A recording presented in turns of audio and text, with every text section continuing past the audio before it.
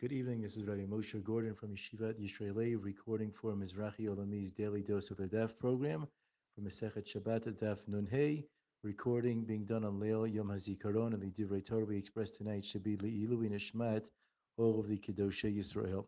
The Gemara points out on Daf Nun Hey and Aleph that there's a category of people called Mekudashai, my holy ones. B'nei Adam Shekimu Es HaTorah Mekula Me'aleph V'Ataf. All the people who fulfilled all of the words of the Torah from Aleph to Taf, straight through, literally from A to Z. In the introduction to a well-known sefer, the Reishis Chachma, he asks a very basic question: how is it possible that any one person be able to be mekayim, to fulfill all of the mitzvahs of the Torah from Aleph through Taf? There are so many mitzvahs that are not relevant to every single person that are out there, that people don't really have the opportunity to be able to do. Mitzvahs atuliyos ba'aretz, he mentions in the mitzvah of yibum, etc.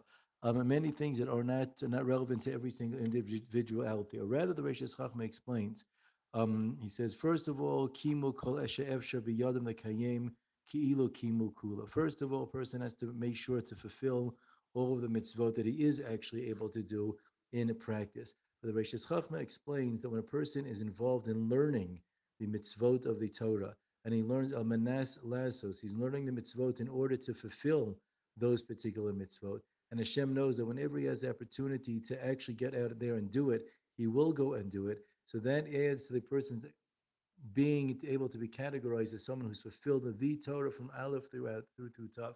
Perhaps it's important for us at this juncture to make sure that we're all keeping in mind the significance of learning about the mitzvot atziluyos ba'aretz, to learning about the mitzvot of the karbanot, binyan beit hamikdash, yishuv eretz Yisrael, all of the things that for many people throughout the world they're not actually necessarily now doing in practice, but we're going to have in mind. We're going to get out there and yearn for our opportunity to fulfill those mitzvot, and certainly to yearn for the day for the Gula Shalema Sheyavo B'Karov B'Yameinu.